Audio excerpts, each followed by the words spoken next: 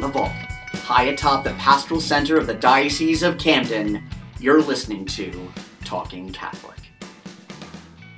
Hey everybody, welcome to another edition of the Talking Catholic podcast. I'm your host today, Mike Walsh, and I'm flying solo, actually semi-solo today. I'll be bringing on one of my favorite guests in a mere moment.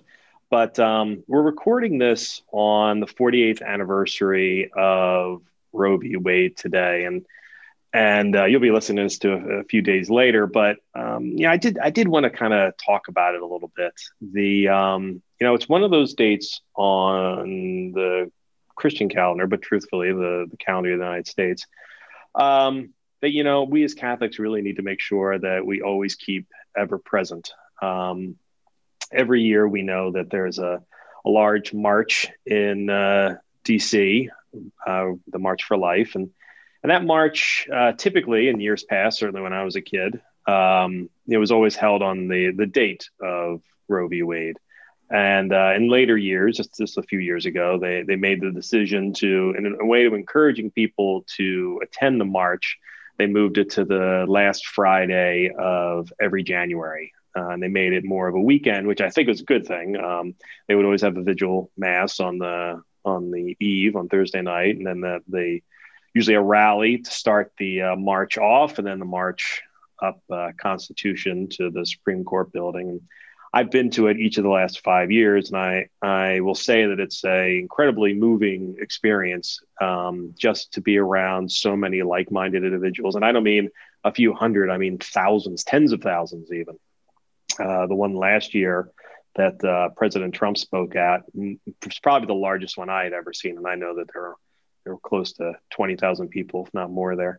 It was a beautiful crush of humanity there, and across the spectrum, by the way. I mean, people, school kids to the elderly. Our own bishop Dennis Sullivan always makes the journey down as well. But instead of marching in the parade, he wisely, at the age of mid-70s, realized that if he stood on the corner of New Jersey and Constitution, he was able to see the entirety of the parade. And most importantly, I think in his case, he was able to greet all of the pilgrims to the parade who came from the Diocese of Camden.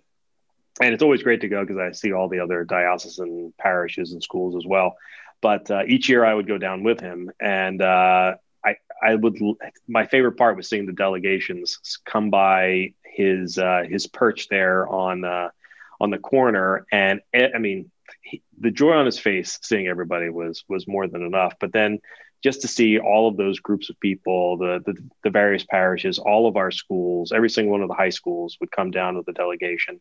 They'd all get their picture with Bishop. Bishop would bless each and every one of them, talk to them for as long as they wanted to talk, thank them for making the pilgrimage, and showing publicly that we as Catholics, and quite frankly, we as Americans, should be a pro-life community. My favorite part was always seeing the young kids, because I feel like when you think of Catholicism, you will often gravitate to what we often see in the pews, which are, older Catholics, particularly nowadays where we're sort of socially distanced, and a lot of our sisters and brothers are not attending Mass with us for fear of the coronavirus.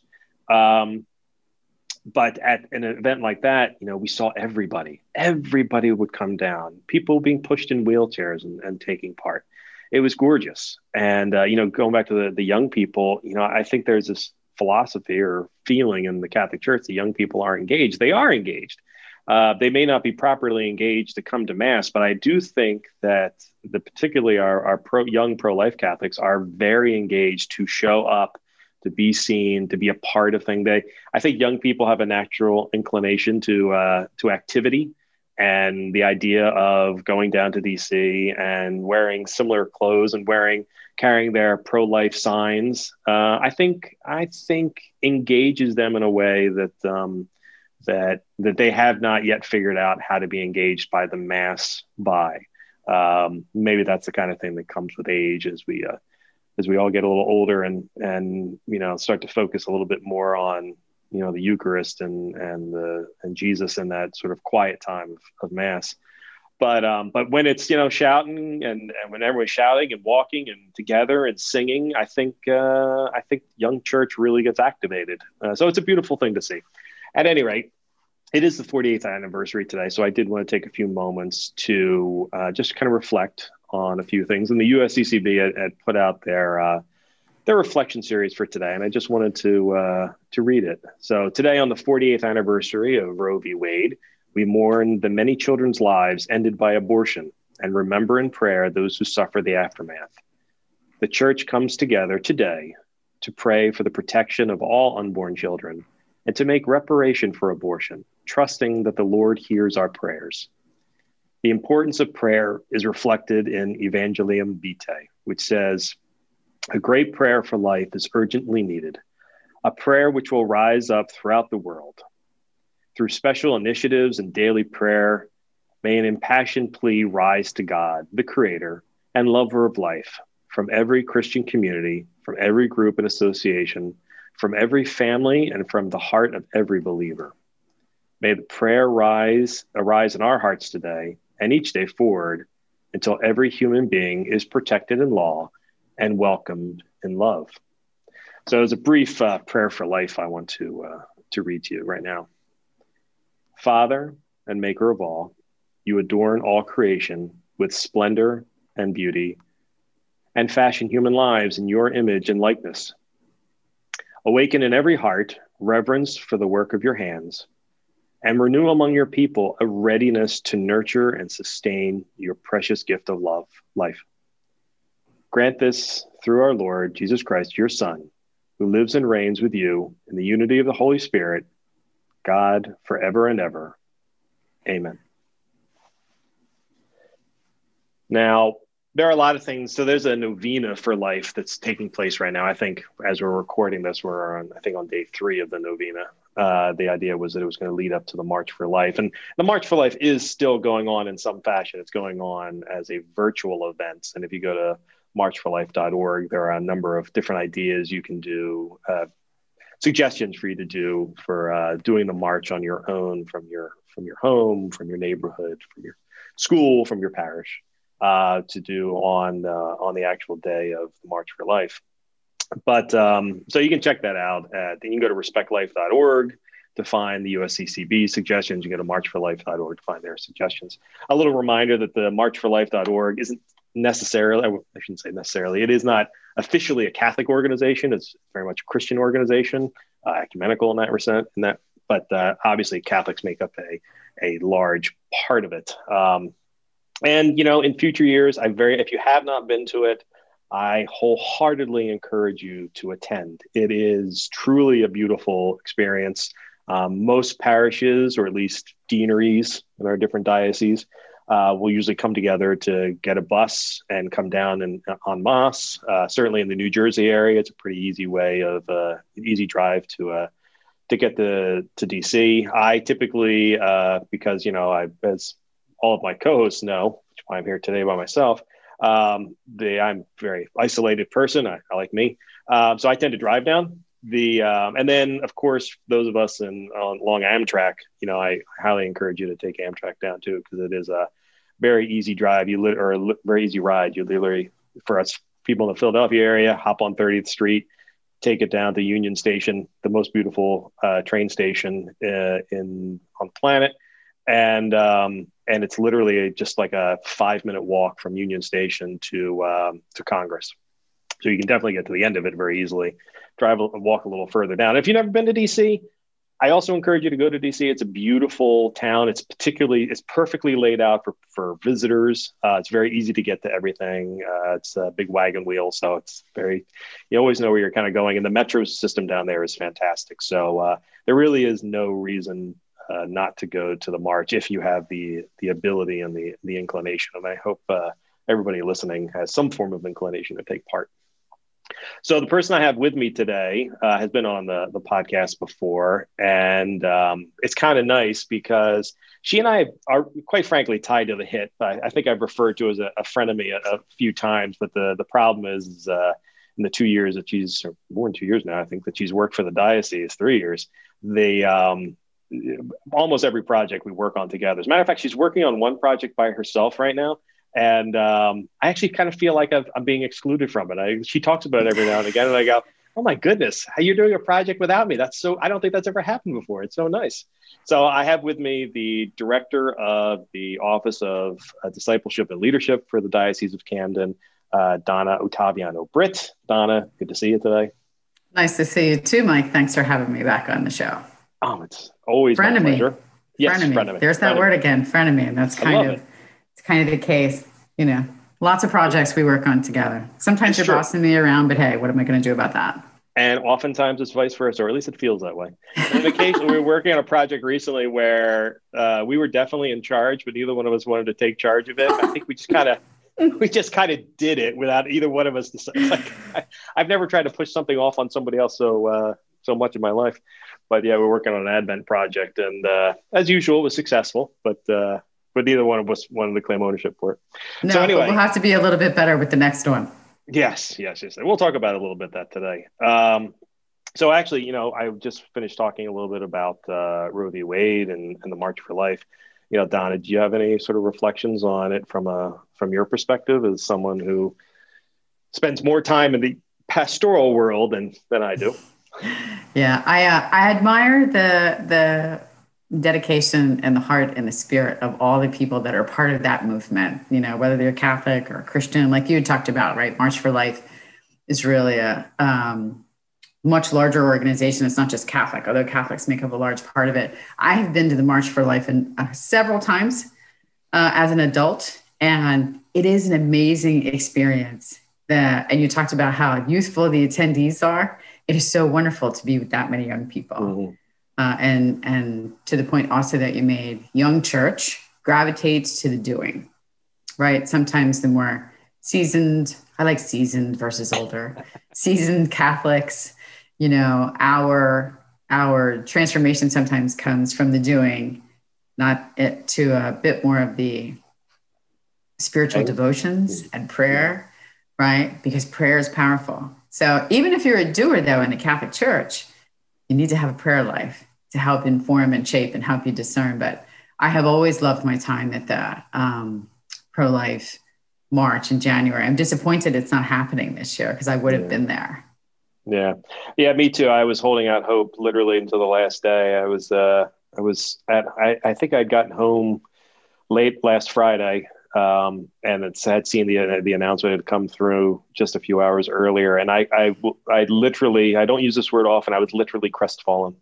Like, I understand. I'm certainly not upset with the organizers. I think in today's day and age, and particularly everything that been going on with down in DC at the time, I can understand why they made that decision. And I'm not saying it's an unwise decision, but I do think though that it puts the onus on us as individuals to make sure that certainly today on the 22nd when we're recording this, it is the 22nd, right? 22nd yes. When we're recording this, that we're keeping that pro-life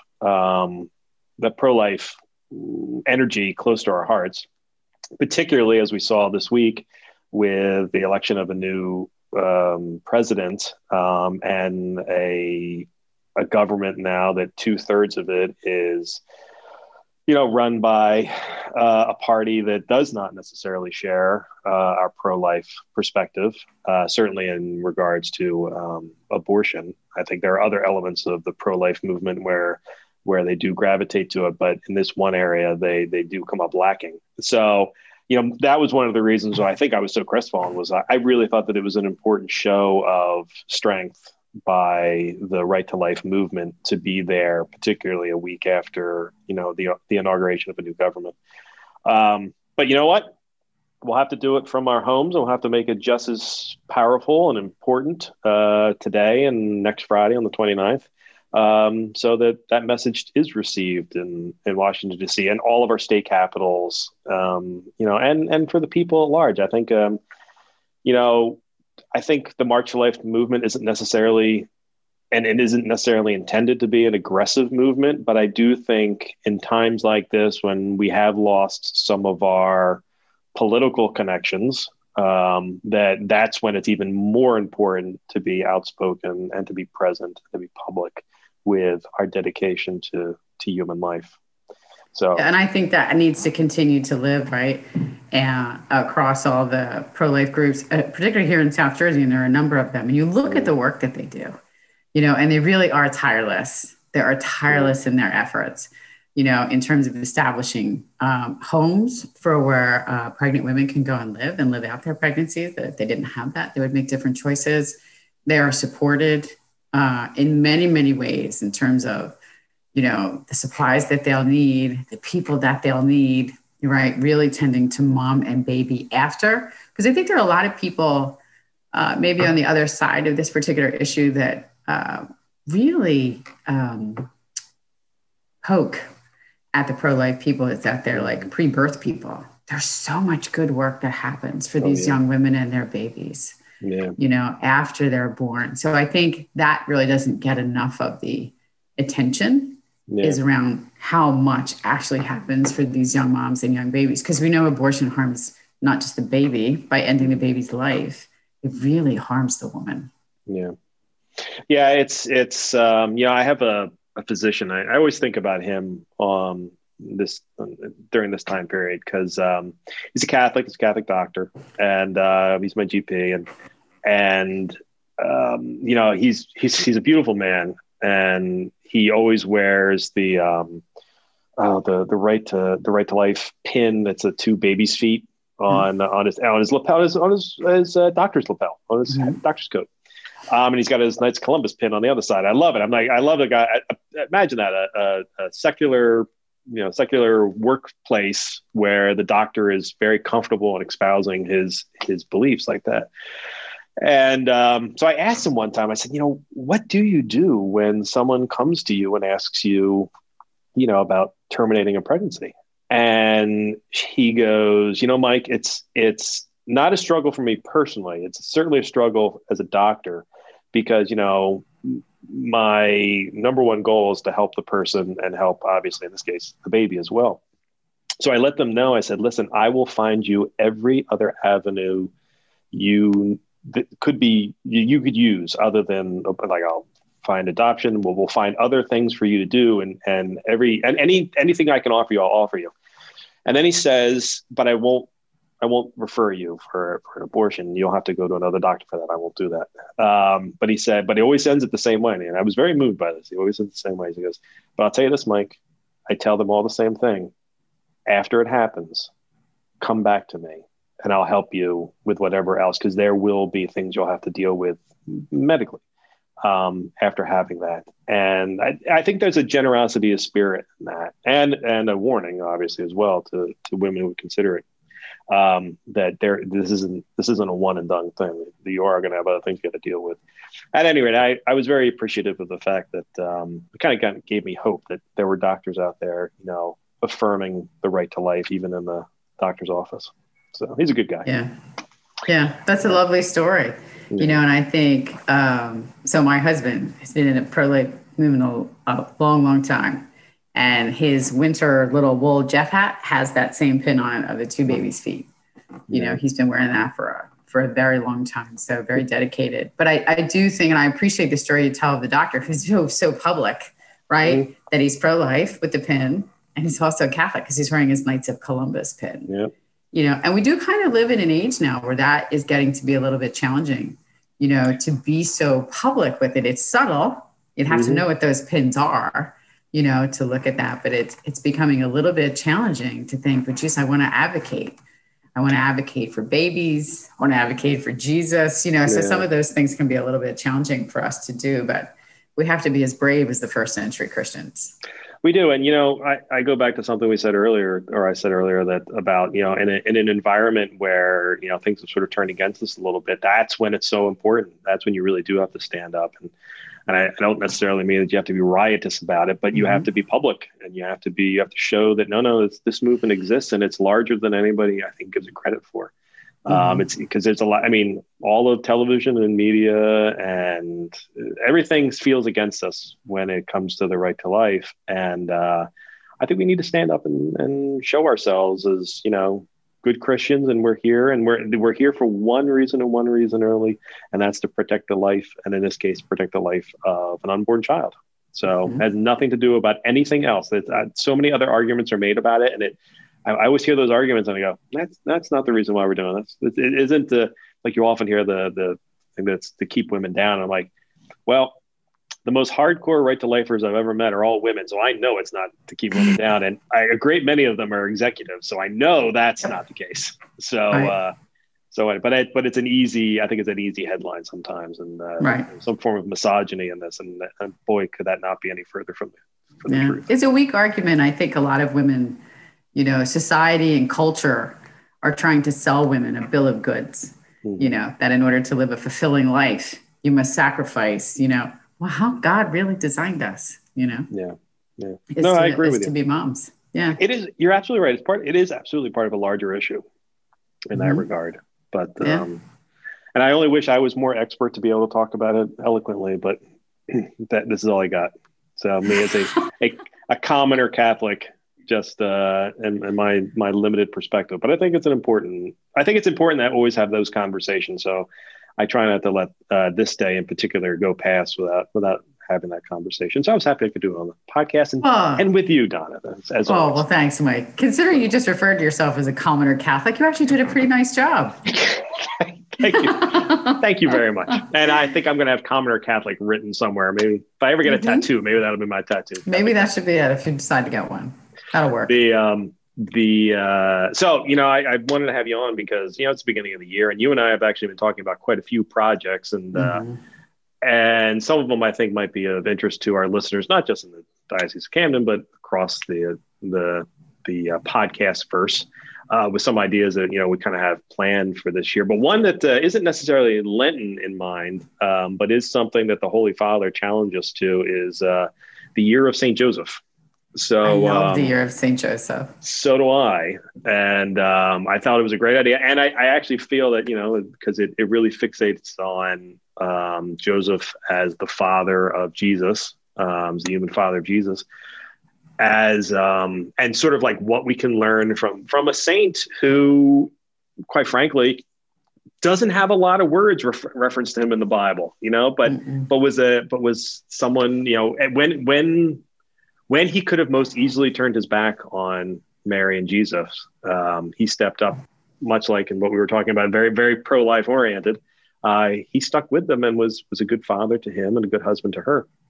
So the Holy Father brought this up. As you've been sort of reading up on the year of St. Joseph, how have you sort of wanted to focus on it? Well, I'm actually super excited about the year of St. Joseph. So I love St. Joseph. I'm married to a man, St. Joseph, so it's his patron saint.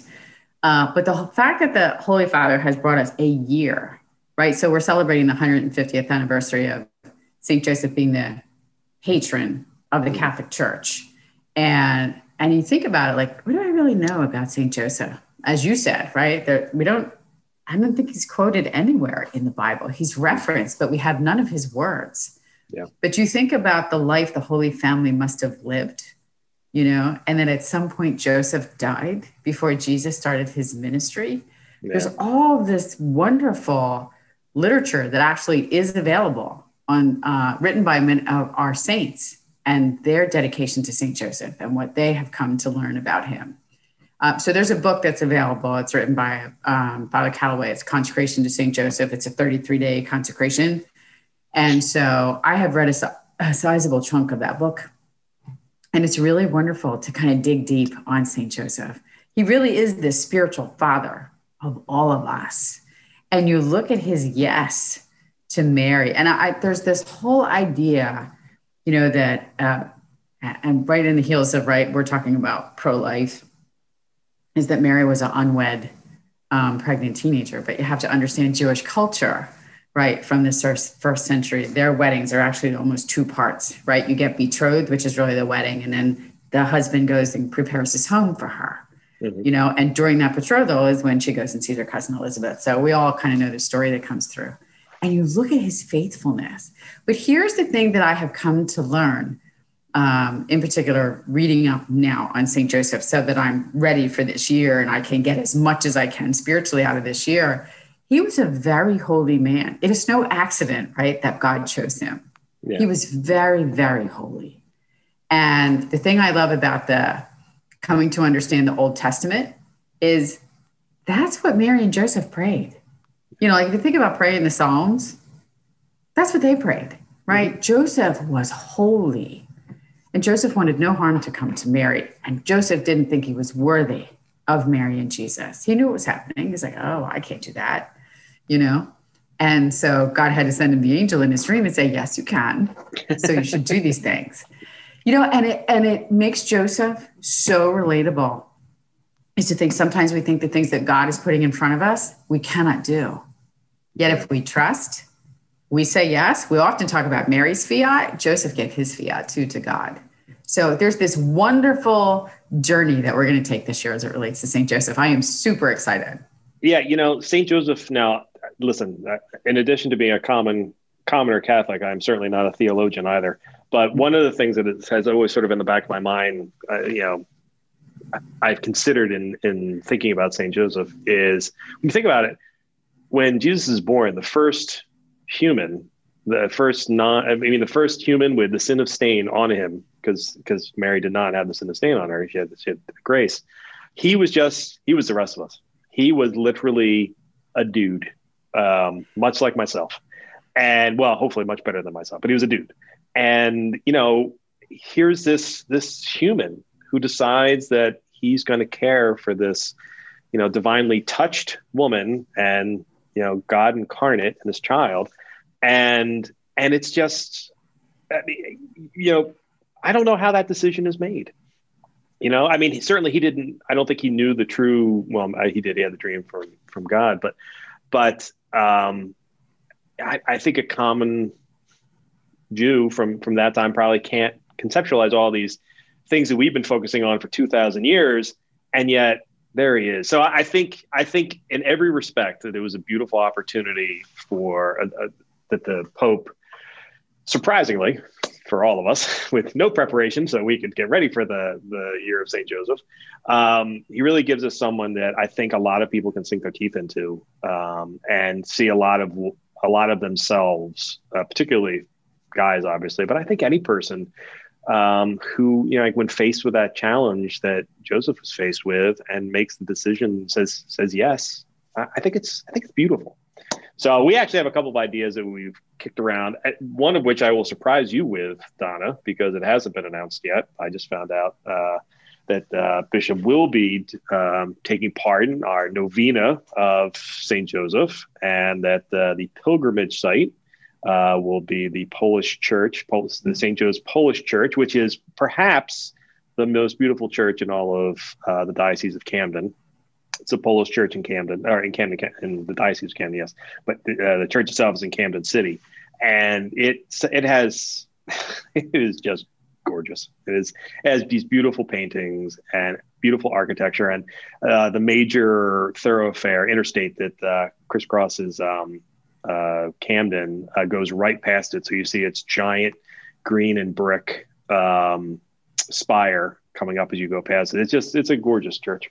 So I believe the novena will be starting and ending on the 11th and the 19th from that church. And Bishop will be March, right? You're talking about the feast day of St. Joseph? March? Yes. It'll start March 11th and end on the 19th. And I believe Bishop will be starting each one with starting and ending with a live stream mass from that church. And then as part of the novena, Don and I have been tasked with going to the other churches in South Jersey named after St. Joseph and doing daily reflections during that novena. So, hey, Tana. When did that happen, Mike? we have some work to do. It's going to be fun. It's going to be great. Oh, there's another project. Okay, then. You know what, though? But I'm super excited to play some role in this year of St. Joseph, because I think there's so much that we can learn from him. I like that you think you're going to play some role. What are you talking about? That play a role and to be part of, because he is our spiritual father, the same way that he played the role that God chose him to be his earthly father of his son.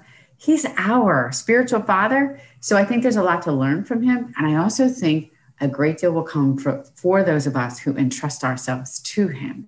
And we haven't much thought of that. This is a great year to think about doing that. Oh, I'm excited. You should be. You should be. I can't wait to see what you come up with. This should be fun. Well, okay. We call that collaboration word. That word, Mike, collaboration. I guess let's talk about that. Right. Yeah. I'll make it. Like I said, I'll make it look beautiful. You got to figure it out what it is. But no, we are looking forward to it. And over the next couple of weeks, we're going to come up with some ideas of what it should take place. But I hope other parishes and dioceses will think of doing similar things. I forget who had actually suggested the novena for St. Joseph. Might have actually been you. We had a meeting about it, and I thought that was such a great idea. So that was wonderful. Yeah, I think it's terrific. And I think people could consider going to buy the book, Consecration to St. Joseph, because the writing of saints who had a particular devotion to him, they have written some beautiful, beautiful passages around St. Joseph. I think it's early now. We've just come out of Advent, Christmas season. But even for Advent this year, go and do the Advent meditations with St. Joseph.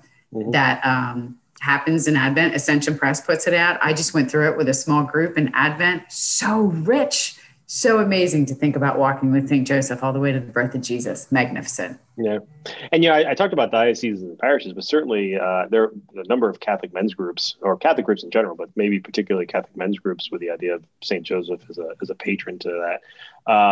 I think I certainly hope to see the Knights of Columbus doing a lot with the Year of St. Joseph in particular, but hopefully something on the Feast of St. Joseph as well. Yeah. And doesn't the Man Up South Jersey group have St. Joseph as their patron? They do, as a matter of fact. They do. Man Up Philly, and it's a breakaway group, not breakaway, that's an offshoot of that Man Up South Jersey. They have, in fact, entrusted this year to St. Joseph as they prepare for their next conference, which I believe will be the second Saturday in November at Paul VI Conference Center in Haddon Township, New Jersey. So they're actually looking forward to putting out a lot of great content. They have a mailing list right now that has a weekly St. Joseph's reflection. So they're putting out that stuff all the time. So it's really good. Yeah. I think so. St. Joseph and certainly the Pope's letter on St. Joseph is a content-rich creation for Catholics, not just men, all Catholics to really consider. So, Donna, on top of the Year of St. Joseph and currently Right to Life, a little birdie told me Lent's coming too. So, yes, coming fast too. Fast in less than a month. Less than a month, we'll be at Ash Wednesday. And so we've already kind of started our preparations for Ash Wednesday. And one of the things that we've been, not for just Ash Wednesday, for all of Lent, but one of the things that we're kind of preparing for is related to Ash Wednesday, which is, how's everybody going to get their crosses on their head? And the fact of the matter is, they probably aren't. But you're still going to get your ashes. So I believe in our diocese, and I think certainly in dioceses in the region and possibly across the United States, this year, with COVID restrictions as they are, they're going to be doing away with the forehead cross, and instead they're going to be using an Italian technique. And apparently the rest of the world Catholic world looks at our crosses on our forehead and goes, what are you people doing? In Europe, historically, the sprinkling of ashes was just that, a sprinkling of ashes. What they do is, and you saw this live, I kind of want you to explain it. When you come up, you literally tip your head forward. The priest puts his fingers in the ashes and kind of crunches them over your head and a couple inches over your head, and they fall into your hair or onto your scalp if you're semi-hairless like myself, and off you go. So you actually got to experience that last year because you happened to be in Rome on Ash Wednesday? Yes, we're in Rome for Ash Wednesday on the Episcopal pilgrimage. So Bishop was on the pilgrimage, and we had gone to Israel first, and then we moved to Italy for a few days before we flew home. So we had the great blessing to be in Rome for Ash Wednesday. We flew home the next day. So it was the first time that I was able to actually witness that. And this is an ancient practice for Ash Wednesday. We're not used to it here, right, in the United States. So I know a lot of Catholics are having a different kind of reaction to this news when they hear it. They're a little disappointed that they won't have the big cross on their forehead. Apparently, it's an American thing to want to broadcast to the world that they're Catholic when they go and get their ashes, right, on Ash Wednesday. But it was really beautiful when we were in Rome. And the three priests that were with us, Bishop was certainly there, but Father Hughes and Father Gormley were also on this trip. And it was super beautiful to see all of them in their purple vestments. We also had deacons there too. So everyone has the purple on, right? Because it's Lent. And to watch Father Hughes sprinkle the head of Bishop and to sprinkle the head of Father Gormley with the Ash Wednesday ashes. It was really beautiful. And I was like, oh, how wonderful. And then the rest of us, get in line and Father Hughes sprinkles all of our heads, all of us who are there. So it's a really beautiful practice. So I know people are feeling a little bit resistant because their Ash Wednesday has changed this year, but don't be open. This is an old ancient practice. And I believe, I can't quote it because I don't know it. There is a scripture passage that tells us to be humble in our faith. So we don't get the big cross this year, they'll be in our hair. And if you love to receive ashes, it's not obligatory in our faith is to go. But if you love to receive ashes, go anyway. I've always been conflicted over the big cross because on your forehead, because on the one hand, because I've said it so many different times, it's like, you're not supposed to make a show out of your faith. But at the same time, as a PR guy, I love the show of a faith. And I love seeing, celebrities who will go to mass or go to Ash Wednesday mass or services and get the cross. And then they put it on their Instagram account, or just, it's always wonderful to see the different versions of crosses. You get the smudge, you get the giant cross, you get that is definitely not a T. So I don't know what letter they're trying to put there. But the truth of the matter, you actually took video wisely. Probably didn't even realize how wise you were last year. Yeah, you took some video for social media while this was going on, and we're actually going to use it as a little bit of a sort of an information package, since we have proof that, in fact, Bishop and Father Hughes, the Vicar General of the diocese, are totally cool with sprinkling. It was actually I have one complaint. You did shut the camera off too soon because one of our CFR sisters was about to get sprinkled. And I was curious how they did the sprinkling on a veil. Did they put it on the veil? I'm sure she didn't remove her veil, but I was curious as to how the sisters would do it. But it's completely normal. So don't be complaining too much, because we're having once again one more little change to our lives because of the COVID. So. Well, the other thing that I would add to that piece of the conversation, Mike, our church is filled with richness, and some of it is ancient, right? And some of it we've kind of left behind, right? We do live in a post-Christian culture now, and there's a lot of things. There's a lot in the culture that would gobble us up if we let it. How wonderful to get to participate in an ancient ritual of the church. I actually love this. I think it's wonderful. So asking people to kind of open themselves up to like, oh, this is an ancient practice of the Catholic Church. I'm all in. Yeah. I had the same feeling the first time I went to a Latin Mass. It was the exact same feeling. I was like, it's an extraordinary version of the Mass in today's world. And I was like, this is amazing. It was so cool. And then I also came to realize, boy, I really like the ordinary version of the Mass, the current ordinary version of the Mass. So I'm totally fine with going to the Mass in the vernacular. But it is something I like to see from time to time. And as I have never been to Rome or anywhere else in Italy for that matter, I will be looking forward to getting the Roman style of ashes sprinkled on my head. So that gets us to Ash Wednesday. What are we doing after that? I don't know. We have like a list of projects, right? So... we are kicking around, and I know we're going to do a 4-day Lenten retreat, diocesan-wide Lenten retreat, and we haven't. Yeah, we're working on that.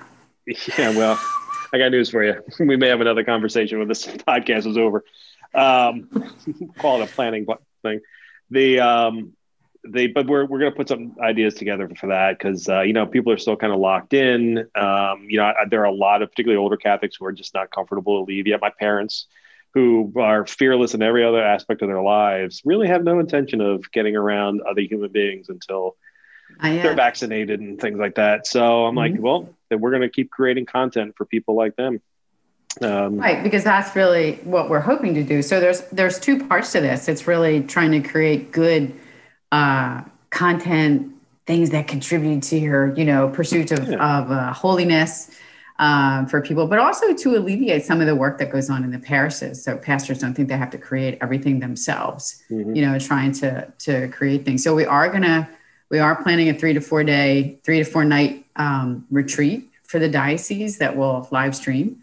Certainly the whole Novena to St. Joseph is going to occur during Lent. That would be during Lent. You know what the other thing is? I mean, there's a number of parishes that are launching small faith sharing groups. They're going to use Zoom, because Zoom has this beautiful technology of being in big groups and then sending people off to smaller discussion groups, which are great. So there's a couple of things that we're kicking around, which obviously there must be something else that I'm not aware of if Mike wants to talk to me when this is over. well, we'd have to figure out the 4-day one still. Because we want to bring in. That's my project. I'm working on it. Yeah, we want to bring in some bigger talent Catholic talent to encourage our local Catholics. But one of the things we are doing from a diocesan standpoint, and we've let all the pastors know, is some of our parishes actually are and have been very active over the last year, despite and all safely, but despite the COVID guidelines. And we do want to go to some of their parishes and elevate what they're doing and bring it to the diocese as a whole. So we are looking forward to that. We did a little bit of that during Advent, and the stuff we did was very well received. So, now we're going to figure out how to do it again and do it better. Right, Donna? That's all we yes. We're trying to do everything we do better. Some of the things are like, I could have done that better. And then some of the things we look at, we're like, wow, that was really great. And then we find out somebody's like, no, you could have done that better. Okay. It's like God teaching us humility. Listen, yes, my pride takes a hit on a regular basis because I'll see the finished product and listen, to the rest of the world, it looks perfectly fine. And then to us types, it's like, ooh, could have made that better. Could have done this, which is perfectly normal. And we must all accept it. Plus, we learn from failure. But we do indeed. Listen, that's what I tell all the parish teams. Like in this time, like post convocation, we're almost at the 2-year anniversary of the convocation. Nobody knew COVID would happen, But it's like try everything. And if you fail, great. Just fail fast, learn from it, and go again. Just begin again. That is absolutely right. And I think we have to, I fully admit, I actually had a conversation with one of our colleagues yesterday about this, that I was doing great. I mean, I was about to say I was doing great during the COVID. That's not exactly how I meant that to come across, but professionally and spiritually, I was able to maintain a good perspective. But I will admit, January hit, and boy, oh boy, I having some difficulty. Like I really have had. Not that, I haven't lost my faith in God or anything like that, but I have just been kind of down. And I'm not sure why. I don't know. It could be the winter blues. Very, very, in the Catholic faith, January tends to be sort of like all the pastors tend to go away on vacation. So there's not a lot going on. And, we don't have any major events going on. We wouldn't have them anyway because we're in COVID times. But I just feel like, we're kind of, telling somebody yesterday, I'm like, man, I feel like I'm lacking inspiration. Like not the mass is still inspiring me and stuff like that. But for the stuff we do here, there's just, I'm having a hard time ginning up for anything. And he was very wise and said, Mike, you and every other pastor in the diocese is kind of feeling that right now because we can't do these big communal faith sharing, not least like we used to, and we also don't have any major projects. So you mentioned the Convocation of Catholic Leaders. Or you mentioned the Convocation. You were referring to the Convocation of Catholic Leaders, the Joy of the Gospel in South Jersey, which was a diocesan-wide convocation that we put together over the course of 18 months, and it debuted in March of 2018, late March of 2018, March 24th? March 19. 19. Man, I cannot get my dates right. And it was a wild success. We brought together 600 to 800 Catholic lay leaders from around the diocese with a whole bunch of like renowned Catholic leaders, global leaders. And it was really wonderful. And God bless you. You've been able to keep the convocation spirit alive by, maintaining these teams from each of these parishes that came out and redeveloping teams that may have broken up. And a lot of pastors have moved around. So that has been a challenge because the pastor leaves, the team no longer has its figurehead any longer. So a lot of moving parts. And I'll constantly be trying to get you to do something or respond to one of my emails. And you go, I'm busy all day. And I'm like, how could she be busy all day? And then I remember, 800 people, moving parts, probably like herding cats. So, do you think Lent, this opportunity for us to kind of plan stuff for Lent, will give you another opportunity to sort of interface with your convocation Catholic leaders and get them sort of refocused again? Well, that's what I'm hoping. So we had, who came to the convocation was Catholic Apostolate Center. And they ran a number of workshops for us. And they actually had come out with a series of videos in the fall. And it was kind of like the next step around missionary discipleship. And so we took their leader's guide and we kind of broke it apart to go with each. I had a really wonderful team that came from across the diocese to kind of assist in that work, customize little leader's guides to go with each of these videos. And we rolled it out. And there's a couple of parishes now that are establishing these small faith sharing groups, and they're going to use Zoom, and they're going to do it during Lent, 5 weeks. They're going to take the first 5 videos, and they're inviting the larger parish now to come to these small faith sharing groups using this content. So what do we talk about? What are the 4 fundamental building blocks of missionary discipleship? Is an encounter with Jesus. How do you enable that? How do you accompany someone, regardless of where they are? How do you walk with them? But walk with them and bring them then into community, right? Have them be part of the larger community. And then how do they then go forth? So the couple of parishes are actually taking on this work. So it's exciting to kind of see what they're doing as it relates to that. But it is challenging. People miss not coming together. And there's, people know that technology enables this, but it's still not the same as being together. God created us to be in community, but it isn't like God doesn't know what's going on now. So I think God is pushing us to a certain level. Yeah, that's very true. Boy, I do appreciate his pushes. Well, The truth of it, I know it sounds peculiar and maybe even almost sacrilegious, but, I think all of us, I think we get into a comfort zone, and I think we get used to everything that we've been doing, and we kind of, let me rephrase it. I think other people do that. I don't know if necessarily you and I do that, but I think actually, in truth, though, I think we do. I think, like today I came in to work thinking I was going to work on 3 different things, and now I'm working on 3 completely different things. The only thing I'm working on today that I knew I was going to work on is having this conversation with you, Donna. So thank goodness for a weekly deadline that I cannot miss, that we have to record 1 podcast per week. But I do think it's a good push. That's why the year of St. Joseph was such a good thing, because, I love it when we have a theme year to work with.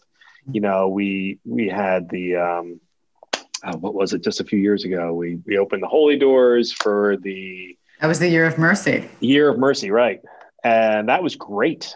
Mm-hmm. I loved working on that. That was a great project. So I enjoy when we have these themes that we can keep running throughout the year. But again, it goes to the depth of what we have, the richness of the Catholic Church. There's so much. I don't care if you live to be 100 and you were baptized as a baby. You have, there's so much for you to explore. You barely scratch the surface if you live to be 100 and go meet Jesus when you're 100. You just never scratch the surface. That's how much is there. It's great. It's really great. That's a very healthy way of looking at it, because you're absolutely right. There's always something else coming down the pike. You would think a 2,000-year-old religion, we got it figured out. Nah, there's still more.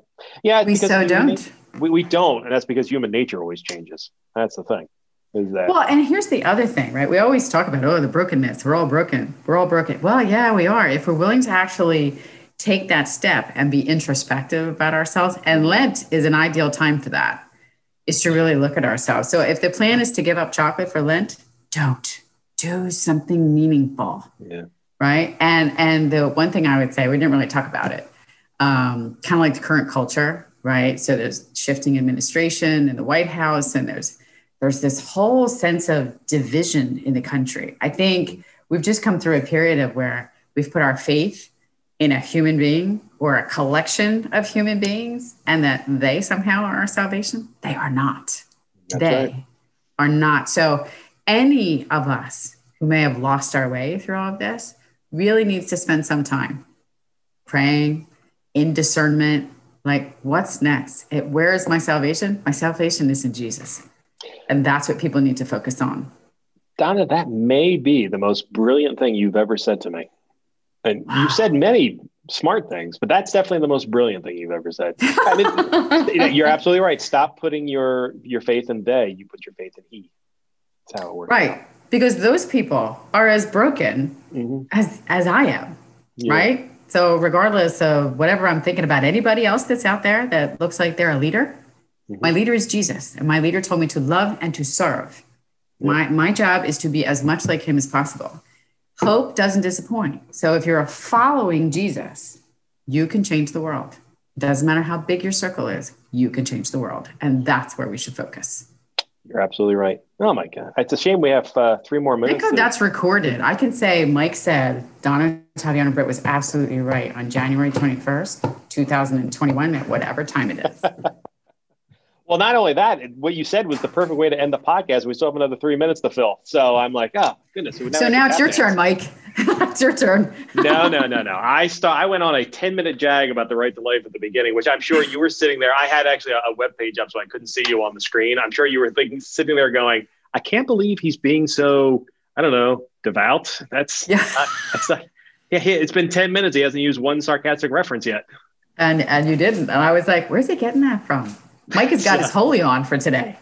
Well, I'll tell you, I always feel an extra sense of responsibility when I'm the only host, because the truth of the matter is my 3 co-hosts are much better Catholics than I am. They're much better human beings than I am. And that's much like yourself. And well, it is. I mean, it's true. I mean, you talk about humility and stuff like that. When it comes to my Catholicism, I wrap myself in the fact that not joyfully, I just wrap myself in the fact that I'm a typical sinner, and I'm not sure I should be giving advice to anybody on anything other than to say, I'm just like you, and here's how I manage through it. But that's why I always appreciate when Lent and Advent roll around, because those 2 seasons, I, once again, not theologian enough to give you chapter and verse on it, but it's always been my impression that they're both intended for us to focus on ourselves, not in a selfish way, but in a way of what can I do better? What haven't I been doing? And that's not to say you can't do it during ordinary time.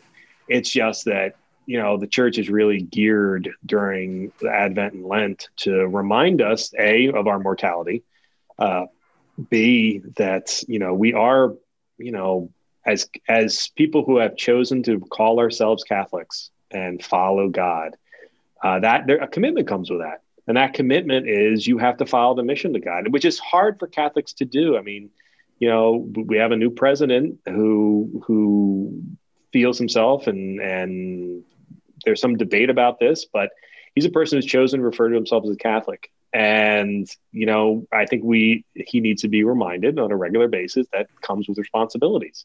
Like all of us do. And I'm not saying he as president needs to be reminded that. He as human needs to be responsive to that. And so do we. So that is the thing it's a personal thing. It's something we have to adjust for ourselves for and keep on ourselves for, but it's something that's important. So, I'm not a big fan of pointing fingers or throwing stones, but I do enjoy to remind people that, if we're going to claim something, then sometimes that means you got to make some hard decisions about how you choose to live your life and what you believe and what you say.